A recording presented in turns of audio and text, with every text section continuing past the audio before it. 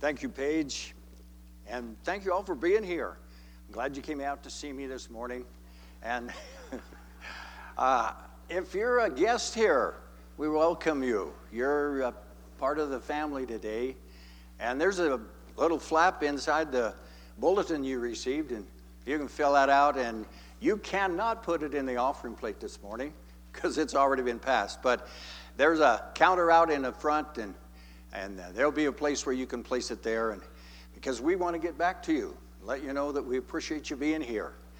And I'm Ted Duncan. I'm not here all the time. We have a place in California. We spend some time out there, but we're glad to be back, and it's my joy and privilege to be bringing you some messages in the next couple of weeks from Matthew chapter 13 about the parables.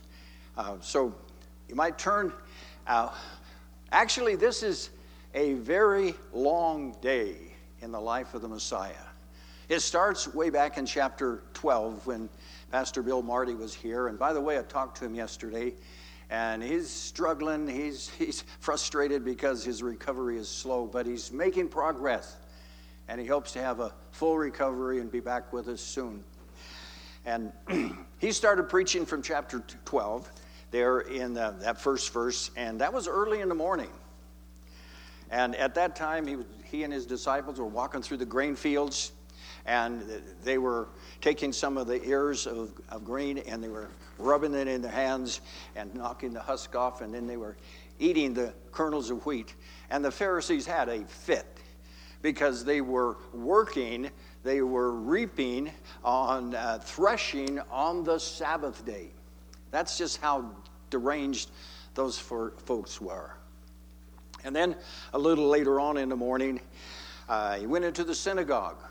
And this is in about verses 9 through 21.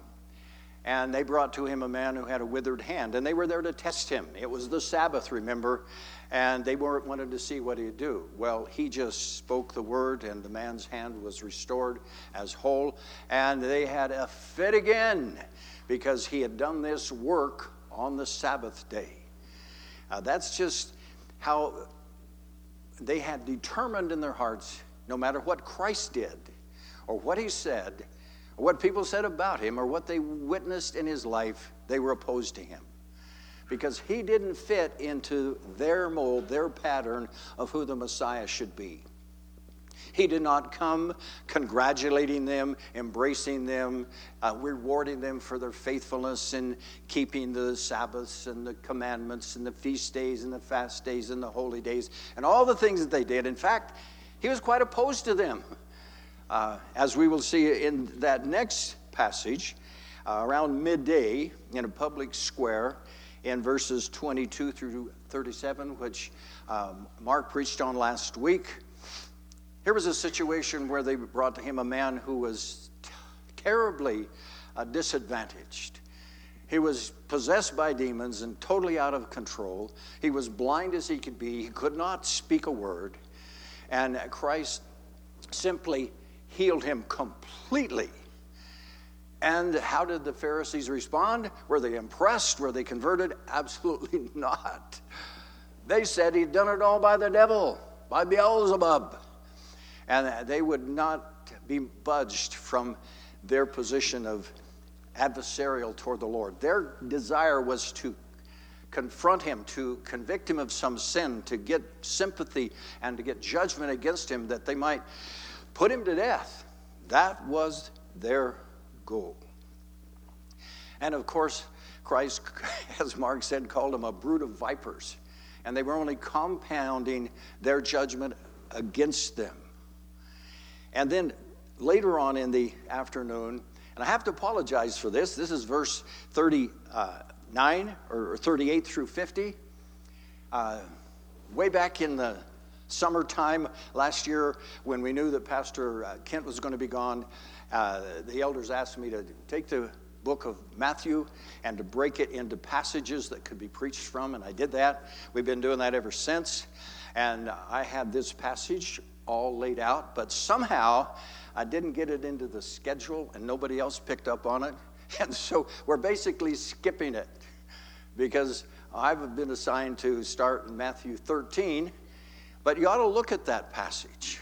Here, these Pharisees, they come to him, and of all things, they said, would you show us a sign? Would you do us a miracle? Hello? He'd been doing miracles all along. He performed one of the greatest miracles ever that same day. And now they say, would you just show us some sign? As though he were a puppet. Whenever they moved the strings, he was supposed to dance. Well, he said, I'm not going to do it. I'll give you this one sign, and that's the sign of Jonah. As Jonah was 3 days and 3 nights in the belly of that great fish, so will the Son of Man be 3 days and 3 nights in the heart of the earth. Of course, speaking of his death and his burial, the time he spent in the tomb from Friday through Sunday, so that's it. And then he went on to say, listen, the people of Nineveh are going to rise up and judge this generation, because when Jonah preached to them, they repented. And one much greater than Jonah is right here, speaking of himself. And he said, the Queen of Sheba is going to rise up and judge this generation, because she came from the ends of the earth, way down in Africa, to just listen to Solomon and marveled at his wisdom. And he said, yet someone much wiser than Solomon is here in your midst. Speaking of himself, they hated that. And he just basically was telling them that their judgment was being compounded. With everything they heard, with everything they witnessed, and everything they rejected, their judgment was becoming greater and greater and greater. And towards the end there, he says, you're like that man out of whom the demon was cast. And he cleaned up his act, and he cleaned up his house, and he was like a Pharisee, going to be really good. But in the process, the demon couldn't find a place to land, and so he got 7 others more wicked than he, and he came back and inhabited him all over again, and the end was far worse than the beginning. And they're hearing that, knowing that he's talking about them. And then later on, he goes into a house, and there he's preaching to multitudes that filled the entire place. And people come to him and say, hey, your mother and your brothers are out there, and they want to see you, expecting him to go out there. And he basically said, who are my mother and my brothers? And he looked down and he says, those of you who obey the Lord, believe in me, you are my mother, my brothers, my sisters. And that's where that chapter ends. You know what? If you're a believer in Christ and you're part of the family of God, God is our Father. We call him Abba, Daddy, Father. And we are brothers and sisters of Christ. He's our elder brother. And we belong to him. We're part of God's family. And not physically related. I come from a long line of Scotsmen, Gentiles, pagans. But by the grace of God, I've been grafted into the family. That's a great passage. Somebody should have preached on that. But we're going to Matthew chapter 13. And if you'll notice at the very beginning of chapter 13, it says, and on that same day, Jesus left that house. This was late in the afternoon. What a busy day. And he talked to them in parables. So by introduction, let me just kind of go through this. What are parables? Parables are stories. They're not meant to be actual, factual things that really happened. They're taken from everyday life. Baking bread, catching fish, planting a field, reaping the harvest, building a structure, conducting business, having a wedding feast, things that they were accustomed to. And they don't have specificity. They don't mention people's names or places. And they're nothing spectacular events. They're just common stuff that happens that they could relate to. But in it, he teaches kind of a hidden spiritual truth. Not like last fall I preached from Matthew 8, an amazing thing, filled with specificity, filled with unusual, strange stuff. Where Jesus and his disciples got on the boat, they went across the sea, they came to the area of Gadara, and they met 2 men that were absolutely, totally possessed by demons. And he confronts them, and the demons say, don't cast us into the abyss. Don't punish us and torment us before our time. Cast us into these pigs. You remember that? And there were 2,000 of them. And Jesus allowed that to happen. They went into those pigs. The pigs, now possessed by demonic spirits, rushed down that steep slope, plunged into the sea, and drowned. And the people saw all of that. Rather than repenting, they said, Lord, would you please leave here? We're not comfortable with who you are and what you're doing. And that is filled with unusual things. How often does that happen?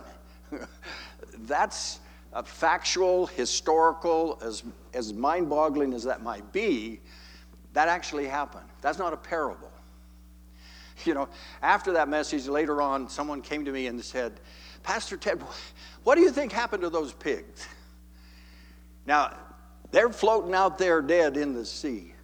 They can't just rot there and pollute the waters and kill the fish. Could they possibly bring them in and bury all of them? They couldn't just leave them to rot on the shores. What did they do? That sounds like something that Brother Dean would say. He's got that inquisitive mind. He's always thinking things. But it wasn't he. And I said, well, I don't know. Because the Bible doesn't say. But my impression is that they brought them in, butchered them, and had the biggest barbecue you have ever seen. Invited people from all over to come and eat their fill because they'd eat no more. And the next day, the leftovers, they make deviled ham sandwiches. That's what I think. But I really don't know. We are careful not to add to Scripture. But we're not talking about weird events that actually happened. We're talking about parables, stories that convey special truth. And how many are there in the New Testament? Well, they're all found in the Gospels, Matthew, Mark, Luke, and John, if you will. And according to MacArthur's Study Bible, there were 39 different ones recorded. How many do you think are recorded in the Gospel of John? 0. John was so focused. He didn't deal with genealogies. He had very few miracles. He had no parables. Remember what he said at the end? He said, there are so many other things that Christ did and said. And he was right there. He heard every parable. But he said, what I'm saying that you might believe that Jesus Christ is the Son of God. And that by believing on him, you might be saved. So he didn't have any parables. But there are 39 of them in Matthew, Mark, and Luke. And some of them are in all 3. Some are in 2. Some are just in 1. Matthew has 20. And 9 of them are just his own. And of those 9, 5 of them are in the passage that we're going to be looking at in the next few weeks. Mark only had 9, and only 2 of them were unique to him. The big guy on parables was Luke. He had 27 parables, and 17 of them are found only in Luke. So if you get into parables, and by the way, I think Bill Marty just wrote a book on parables. And when it's out, you need to get a hold of it. He is a credible source of biblical truth. Why did he speak in parables? Why didn't he just be very factual, very articulate, letting this is the way it is. This is the way the cow ate the cabbage. But he gives these parables that you don't readily understand. And he explains why. If we look here in verse 11, 12, and 13. He answered and said to them, because they asked him, why do you speak in parables? Verse 10. Because it has been given to you to know the mysteries of the kingdom of heaven. He's talking to his disciples here, not to the multitudes. But to them it has not been given. For whoever has, to him more will be given, and he will have abundance. But whoever does not have, even what he does have will be taken away from him. Therefore, I speak to them in parables, because seeing they do not see, and hearing they do not hear, nor do they understand. This is actually an act of mercy on his part, because those Pharisees, those scribes were totally against him. They were not going to respond no matter what he did, what he said. They wanted him dead. And the more he taught them, the more information they had, the greater their judgment. And in the judgment day, they would suffer far more. So he hides it from them, but he wants to reveal it to his own. And in today's message and next week's message, he interprets it for them so they get the idea of how to look at a parable and to gain the truth out of it. And if we look over on the next page in my Bible, it says in verse 34 and 35, all these things Jesus spoke to the multitudes in parables. Without a parable, he did not speak to them, that it might be fulfilled, which was written by the prophet, saying, I will open my mouth in parables. I will utter things kept secret from the foundation of the world. That's from Psalm 78. And back there in that other passage, he goes on to quote a part of Isaiah chapter 6, where Isaiah saw the Lord. God cleansed him, commissioned him, but he said, it's not going to be easy. You're going to talk to people, and they're going to look, but they're not going to see. They're going to listen, but they're not going to hear. Their hearts are going to be hardened, and they're not going to respond. So this was clearly prophesied in the Old Testament. So Christ is using parables to convey truth to his own, but to conceal that from the unbelievers, actually to prevent them from having even greater judgment. And then what is the significance of the 7 parables that are in Matthew chapter 13? Because they're different. They all relate to what is called the mystery form of the kingdom. Look back again at verse 11. He answered and said unto them, because it has been given to you to know the mysteries of the kingdom of heaven, but to them it has not been given. You see, the kingdom was very real in the Old Testament, established by Saul, promised long before that. David established it and expanded it. Solomon continued it. Israel was a kingdom. It had physical borders and language and culture. It had cities, and they controlled, at one time, they were the greatest kingdom in that known world. But that kingdom struggled, it crumbled because of their sin. And even in Christ's day, they were under Roman rule, but they were still a people. They still inhabited the land. They still had Jerusalem. They still had the temple. They had great hope that their Messiah would come and throw off the Roman rule and establish a great nation once again. But Christ knew that wasn't going to happen.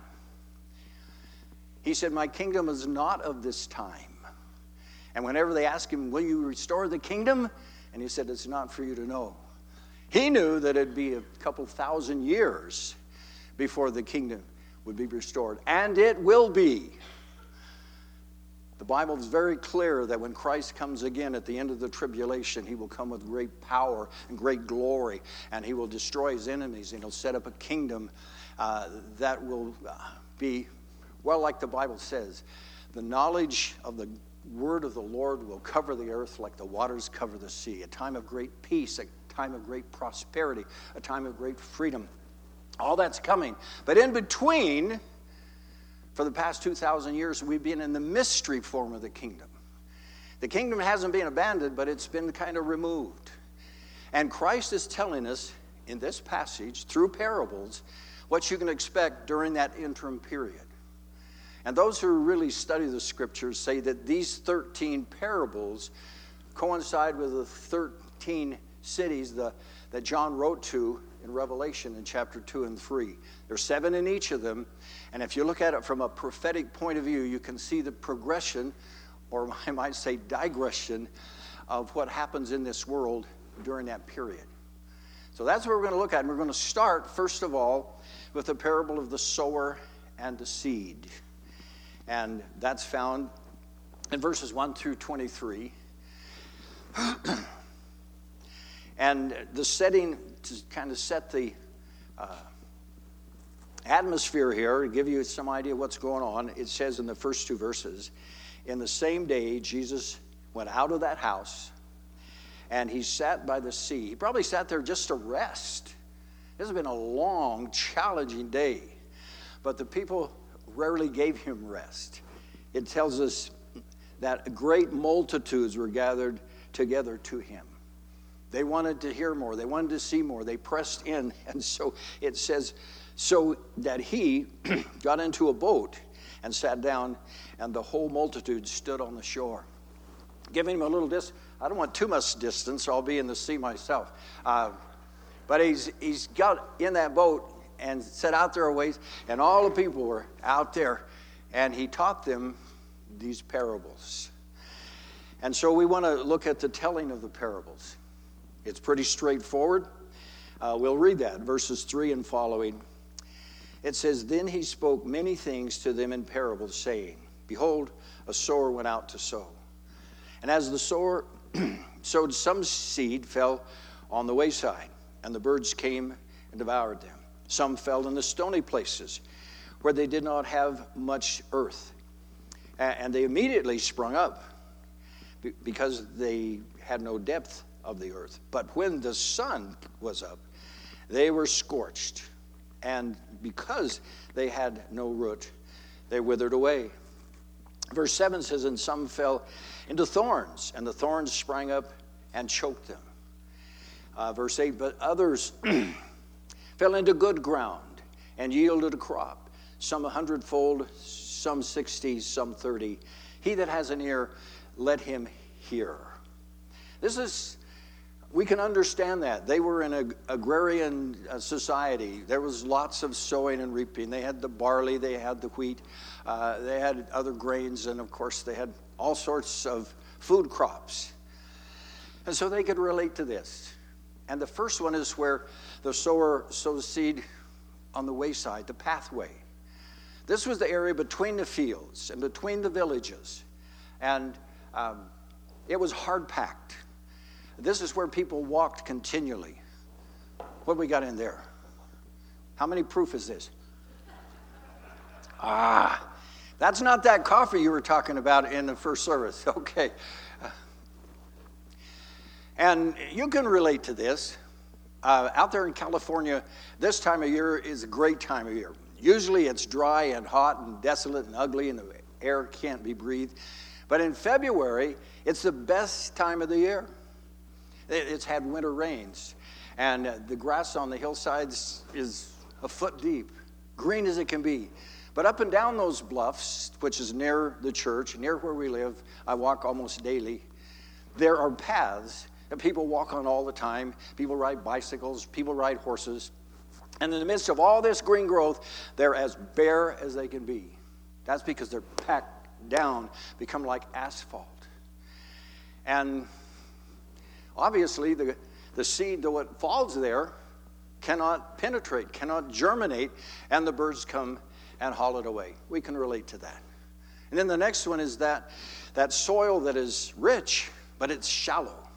And underneath it is a ledge of rock. And initially, it's good because the sun comes down and radiates and heats that rock, and the rock heats the soil, and the seed germinates quickly, faster than anything around it. And it grows up, sprouts quickly.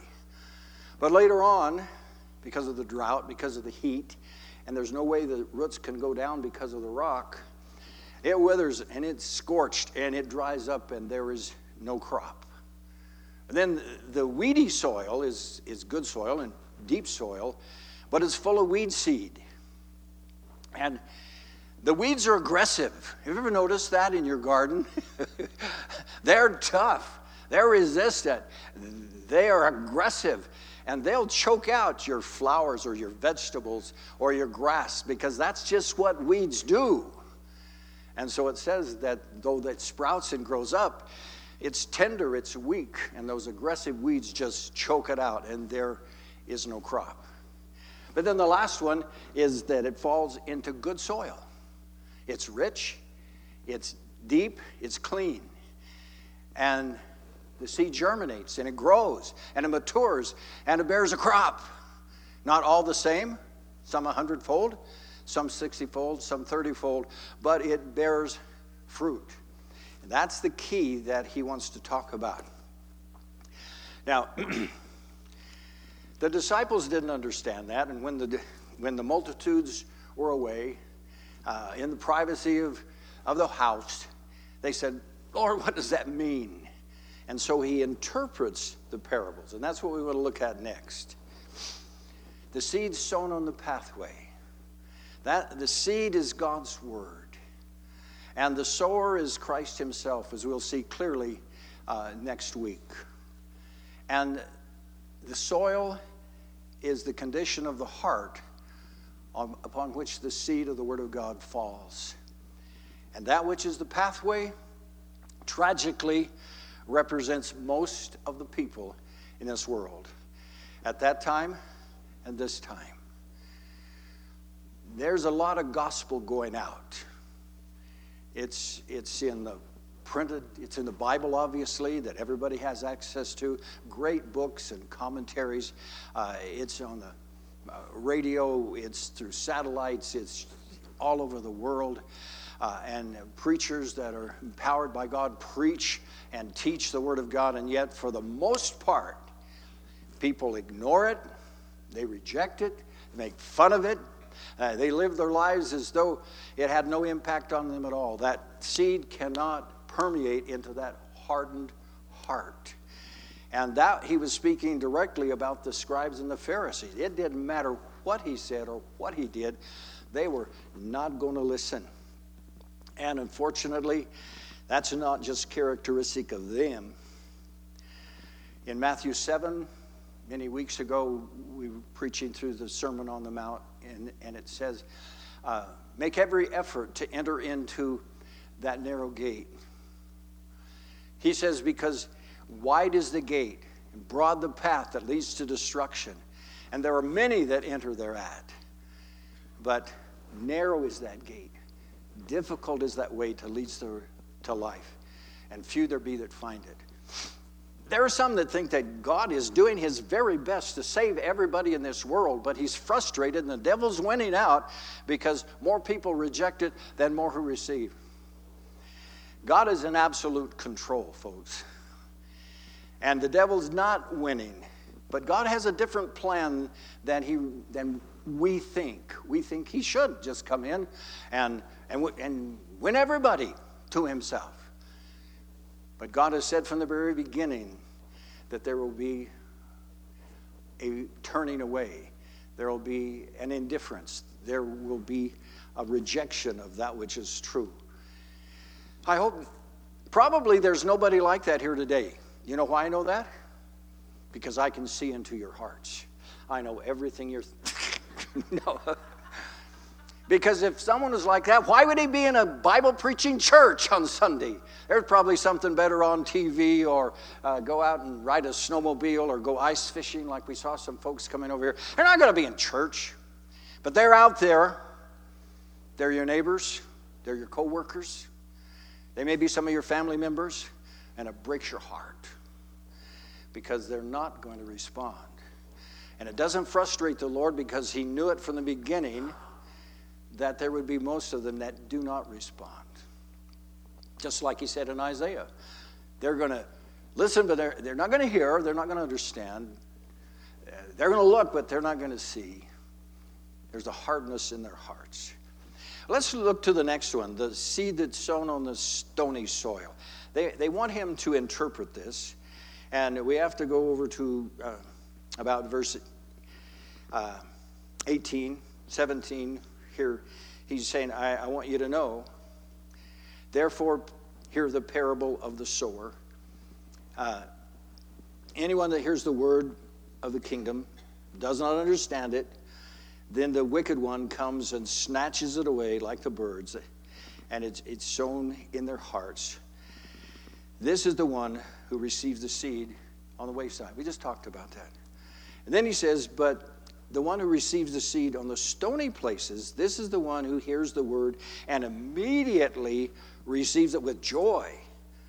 Yet, when he has no root in himself, but endures only for a while, for when tribulation or persecution arises because of the word, immediately he stumbles. This is that one who hears the word and it sounds great. God loves me. He will forgive me. I'll have eternal life. When I die, I'll go to heaven, and I can do whatever I want to in between. And because God loves me, everything's going to be great. I think I mentioned last fall one time that I heard a young man sing. He says, you're going to love this new life in the Lord. You're going to love that new life in the Lord. No more tears, no more sorrows. Everything is bright tomorrows. You're going to love that new life in the Lord. Is that what happens? There is a new life in the Lord, and there is joy in that. But that does not mean that we will not suffer, that we'll not hurt, that we'll not lose, we'll not be rejected, and our words rejected. And this is like Judas Iscariot. He saw Jesus and his miracles and heard him talk, and he said, he's the one. He's the Messiah. He's going to throw out those Romans. He's going to set up a great government here. He's going to rule and reign in power and in majesty and riches and glory. And I'm going to be right by his side. I'm going to be his disciple. Was he saved? The Bible says clearly in John 6, at the very beginning of his ministry, Christ says, you are clean from the word that I've spoken, but not all of you. One of you is the devil. Speaking of Judas Iscariot. And though he convinced the other disciples to the point that they trusted him with the money. And he may have even deceived himself, saying, yeah, I'm one of the guys. But Christ knew his heart. He called him the son of perdition, the son of judgment and condemnation. When it started looking bad, and it didn't look like Christ was going to do what he hoped he would do, and he spoke of suffering and going to Jerusalem and suffering and dying and so on. And he said, the same thing's going to happen to you. John 15, where Jesus said, if they hate you, and they will, it's because they hated me. If you had been of them, they would receive you, but because you're not, they're going to reject you. If they persecute me, they're going to persecute you. And in the beginning of chapter 16 in John, he said, listen, the time's coming where they're going to throw you out of the synagogues and excommunicate you. And someone who kills you is going to think he's doing God a favor. Does that sound like Saul of Tarsus before God a hold of his life? I'm going to go out there, get rid of this sect of the Nazarenes, and get back to pure Judaism. He said, that's kind of what you can expect. In this world, you will suffer persecution. But I've overcome the world. Judas said, I want no part of that. As the heat was turned up and the moisture was dried from him, he withered and had no fruit. So there may be somebody like that here today. The gospel sounds good. Forgiveness of sins, eternal life. And as long as everything's going great, yeah, I'll hang in there. I like the fellowship. I like the singing. I like being part of what's good. And I even learned to walk the way they walk, talk the way they talk. I'll be one of them. And I heard in a trial some years ago where the prosecutor said if he looks like a duck and walks like a duck and quacks like a duck, then it's got to be a duck. Not necessarily. I went to high school with a guy that waddled just exactly like a duck. When he talked, he even sounded a little like a duck. But he wasn't at all. He was more of a turkey, as I think about it. Judas looked like he was the real thing, but he was not. And when the heat turned up, he bailed. And Jesus was very clear about that. Then we see seed sown in the weedy soil. That's in verse 22. Now he who receives seed among the thorns is he who hears the word, and the cares of the world and the deceitfulness of riches choke the word, and he becomes unfruitful. This is another one who springs up quickly, and he's looking for good things, but his heart hasn't been changed. He still has that fallen nature, and he's concerned about everything going on around him in the world, how he can promote himself, how he can get more wealth, how he can have more fun, and the deceitfulness of riches that would deceive so many. And when that happens, it just chokes out the word, and he becomes totally unfruitful. In Luke chapter 18, we read about the rich young ruler, verses 18 through 23. He came to Jesus, and he was impressed with Jesus, and he was a good man. In fact, he said, what must I do to know for sure that I'm saved, that I'm going to the kingdom of heaven? And he begins to list the commandments. And he said, oh, I've done all of those from my youth. I'm good there. But Jesus knew his heart, and he was very rich. He said, he didn't say this to everybody, but he said to him, if you really want to have eternal life, if you really want to follow me, take all that you have, sell it, give it to the poor, and come follow me. And that young man went away very sorrowful because his riches were his God ultimately. That's a good point. Who is your God? It is the one to whom you are ultimately loyal. When the chips are down, where do you turn? What do you preserve? And to him it was his wealth. And Christ said, it's easier for a camel to go through the eye of a needle than for a rich man to be saved. Not impossible. Joseph of Arimathea, Nicodemus were both wealthy men. God revealed himself to them, and they responded, and they were saved. But it's difficult. It doesn't happen much because the world has such a tremendous attraction. The fun I can have. Even, the sinful things seem to be the most enjoyable. The forbidden fruit seems to be the sweetest. And so we're drawn away. And even those that were close to Paul, you read through, you might look it up in your concordance. Look up the word Demas. Demas was one of the followers with Paul, followed the Lord. He's mentioned in Colossians and other passages in a good sense. But the last book that Paul wrote was 2 Timothy. And in the 4th chapter, he's writing to Timothy. He's in prison now. I mean big-time prison, not where he was under house arrest and had certain freedoms. He was in a dungeon, chained up, and sentenced to die. He said, if you can come. Bring a coat because it's cold here. Bring some parchment so something to read and to write on. And if possible, bring Mark because he's profitable to me. But he said, there's a lot of folks that were here. Some I sent out to minister. Trophimus was sick and had to stay in Miletus. Only Luke is with me. And something he says very sad about Demas. Demas hath forsaken us, having loved this present world. That's in the 4th chapter, verse 10. We don't know what got into Demas. We don't know where he went. We don't know what seduced him. But he was there for a while, but he didn't continue. The thing that we want to look at is the good seed. But lest you be deceived, you cannot lose your salvation. If Christ has saved you, he will keep you. And I would maintain that neither the stony soil or the weedy soil talk of those who were saved and lost their salvation.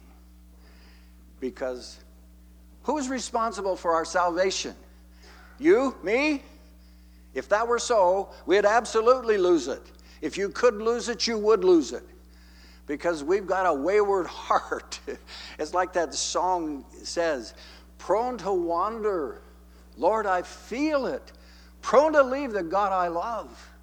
And he says, take my heart and seal it. You got to keep me because if I could lose it, I would.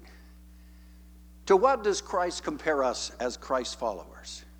Does he compare us to lions, to eagles, to the stallion, the strong, the fast, the endurance? No. He compares us to sheep.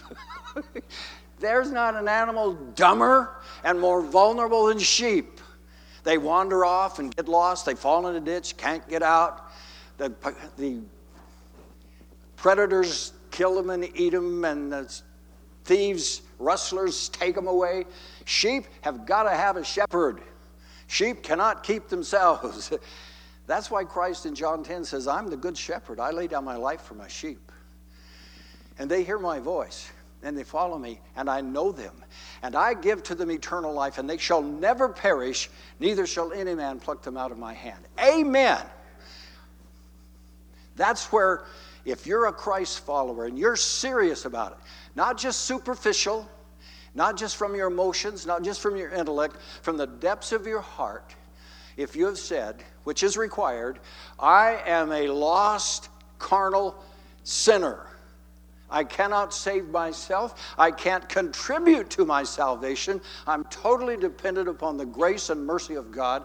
I cast myself before the throne of God and ask you in your mercy and grace to forgive my sins, to apply to me the blood of Christ to wash my sin away, to apply to me his life and resurrection that I might have that confidence of life and of joy and acceptance. That's what it means to be truly saved, a child of God. And that's what this good soil is all about. We want to look at that in verse 23.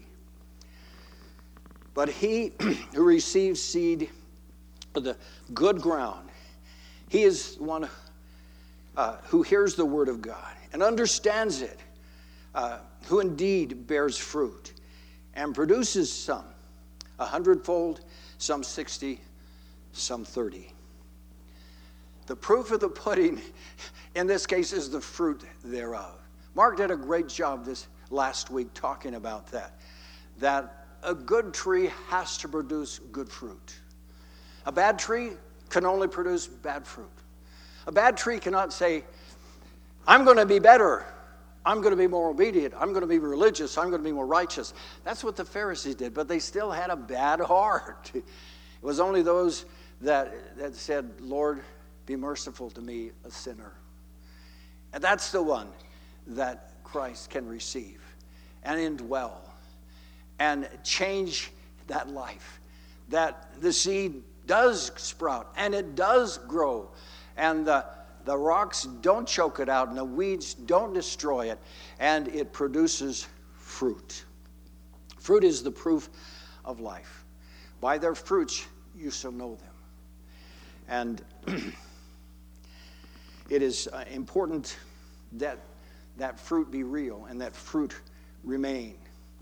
In John 15, I think it's 5 and 6, where Christ said, I'm the vine, you're the branches. He that abides in me and I in him is going to bear much fruit. But he also says that that branch that doesn't abide, it may be physically attached, attending the church and so on, but there's no vitality. He's not abiding. The life of the vine is not flowing through that branch. He's broken off, gathered together, cast into the fire, and burned. And again, he's talking about the Pharisees and those who are of similar mind. And in verse 16, he tells his disciples, you have not chosen me, but I've chosen you and ordained you that you should bear fruit and that your fruit should remain. And that's what God's looking for. You say, well, what is that fruit? How can we recognize it? Well, there's at least 4 ways. Number 1 is the fruit of the Spirit. Randall talked about that during Sunday school. Galatians chapter 5, verse 21, and it says, the fruit of the Spirit. That's talking about that which flows from the heart, that changes one's nature, and it changes his behavior. It produces love, joy, peace, long-suffering, kindness, goodness, faithfulness, gentleness, self-control. Those are the things that you and I cannot produce in ourselves. We can't take a class in school. We can't get in a training program. That's what the Holy Spirit does through us. That's the fruit of the Spirit. There's also the fruit of the lips. That's in Hebrews chapter 13, verse 15. It said, let us continually offer the sacrifice of praise. That is the fruit of our lips, giving thanks unto his name. You ever thought about that? The things that you say, the praise unto the Lord. I can't sing a lick, and just ask my wife about that. But yesterday, as I was walking through this desolate area, tried to do that several times a week, and it came into my mind that wonderful chorus, I love you, Lord, and I lift my voice to worship you. O my soul, rejoice. Take joy, my King, in what you hear. May it be a sweet, sweet sound in your ear. And I was trying to sing that, Thankfully, I was a long way from civilization. And I think God can receive that and understand that. The fruit of your lips. Do you encourage? Do you comfort? Are your words an admonition and a blessing to others? That's the fruit of the lips. Then there's the fruit, I would say, of the hands. That which we do, that which we give as we open our hand toward others. In Philippians chapter 4, Paul's writing to the Philippian saints, and he says, he's down in Corinth in southern Greece, and Philippi's up in Macedonia, north of there. And he had been there and established churches, and he had pastored there for a while. He said, now that I'm down here, no other church up there has responded to my needs, but you have. Time and again, you've given to my necessities. Then what does he say? Not that I desire a gift, but I desire fruit that would abound to your account. And he says, I've received from Epaphroditus that pleasant, sweet-smelling aroma, that sacrifice well-pleasing unto God. As you minister, as you help, as you give, as you care, as you share, that's fruit. And that comes from the Lord, abiding in him. And then lastly, the fruit of souls. Animals are made to reproduce. Dogs have puppies and cats have kittens. Sheep have lambs. What are we supposed to have? Well, we get married, we have children, but in a spiritual sense, we as Christians are helped produce other Christians. We can't make them that way, but through our words, through our testimony, through our witness, we can have an impact in folks getting saved. In John chapter 4, where Christ worked with a woman at the well and brought her to a saving faith, and then as she goes and runs back to the city, his disciples come, and Jesus says to them, about 34 and 35, I think it is, he says, don't say that 4 more months and then is the harvest. Lift up your eyes into the fields, for they're white already unto harvest. What does that mean? Any of you wheat farmers know exactly what that means. As wheat grows and matures, it turns golden. And that's what you want to see.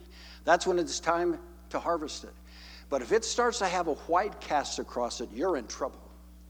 Because that wheat kernel is encased inside the husk, the chaff.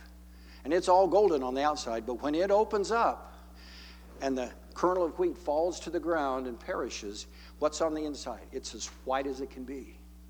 And when you look out and your field's kind of got a white cast on it, you're losing your harvest. You better get in that combine and get out there because it's urgent. And that's what Christ is telling them. And in the next verse he says, he that reaps has his reward, gathering fruit unto eternal life, so that he that sows and he that reaps may rejoice together. Oh, that wonderful aspect of evangelism, of being a positive participant in the seed going out, the word going out, and then being a part of sitting down with someone and as they pray to receive Christ, you're helping reap that harvest. What a blessing. Unfortunately, not many Christians ever get involved in that. They come to church, they hear the word, they sing, they pray, they fellowship, and they give their money and do a lot of really good things. Teach and usher and what have you. But this idea of actually getting out in evangelism, being a part of that, is foreign to most believers, and how tragic that is. What a blessing, though. In Proverbs chapter 11, verse 30, it says, the fruit of the righteous is a tree of life, and he that wins souls is wise. That's the kind of fruit we're talking about, and that fruit needs to remain. So I have 3 questions to ask yourself. It's in the bulletin, and I hope you'll take note of that and take it home with you. What type of fruit or what type of soil do you consider yourself? Well, we want to say, well, I'm the good soil. Yes, sir, I'm abiding, I'm bearing fruit. Are you? Or maybe you're kind of a stony person, and your Christianity is pretty shallow. And when the heat, and you get criticized, or you get ostracized from a certain group, you're passed over for a promotion, you may lose your job. There there are Christians, like Randall mentioned, all over the world that really suffer. They get arrested. They have their properties confiscated. They get put in prison. Some of them are tortured. Many of them die. We don't suffer that kind of persecution, but there is a price of discipleship. And when we find out, hey, I'm not just a spoiled kid, can do what I want. God wants me to accept him not only as my Savior, but as my Lord. And have I done that? It's a good question. How faithful, how committed are we? Which type of soil are you? The second question is, what evidence is there to support your claim? Do you have the fruit of the Spirit manifested in your life? Do you have the fruit of the lips that comes forth as you express yourself to others? Do you have the fruit of your hands as you give, you care, you share, you minister? And is there the fruit of souls? Either sowing or reaping. Is it there? Is there sufficient evidence to back up your claim? Has Christ really done a life-transforming work in your heart? You just don't come and associate and participate. It's a part of total regeneration. And added to that, is there some action that you need to take? You're probably not here if you're the wayside, the hard-packed soil. But if you are, you wandered in here by mistake, there's hope for you. The Apostle Paul was absolutely opposed to Christian things, but God worked his heart. He broke up that soil. He got rid of those weeds. He took out those rocks, and he brought great fruit from him. So as long as there's life, there's hope. And don't give up on anyone that you think might not ever get saved, because God's in the business of transforming people. But could you be the thin soil on top of the rocks, and you don't want to pay any kind of price? You just want the good things. Well, that's not going to happen. You're going to get discouraged. You're going to bail if that's your attitude. And maybe you're very worldly. You like the fun, the games, the chance of riches and possessions and being popular and having influence and power. Listen, those weeds will choke you out. Maybe there's something you need to do about that. But there's that's good soil that's tilled and fresh and rich and deep and clean that will bring forth that fruit. This is the type of question you need to answer. And we're not going to have an invitation as such to ask you to come forward and bow in front of this pew in the front and so on. But we will be singing a song, and then there will be having baptism later. After that song, I'm not going to go in the back and have you come by and congratulate me and tell me how much you enjoyed the message, whether you did or not. That's kind of what you do. I'm going to stay up here in the front. And during that transition time, if you've got a question, if you'd like some answers, if you'd like to pray with me, or one of our elders, they're all around here. We'd like to do that. We don't want you to just hear the word and then leave. We want it to take root. We want to see some fruit, and we want to help you to grow. And that's why we're here. So I'm going to pray, and then Paige, you're going to come and lead us in a song. And I would encourage you not just to walk away. And if you have to leave, write us a little note. There's pieces of paper there. And leave it with one of our guys or on the counter out there. Give us a phone number or an email address, because we want to be there for you.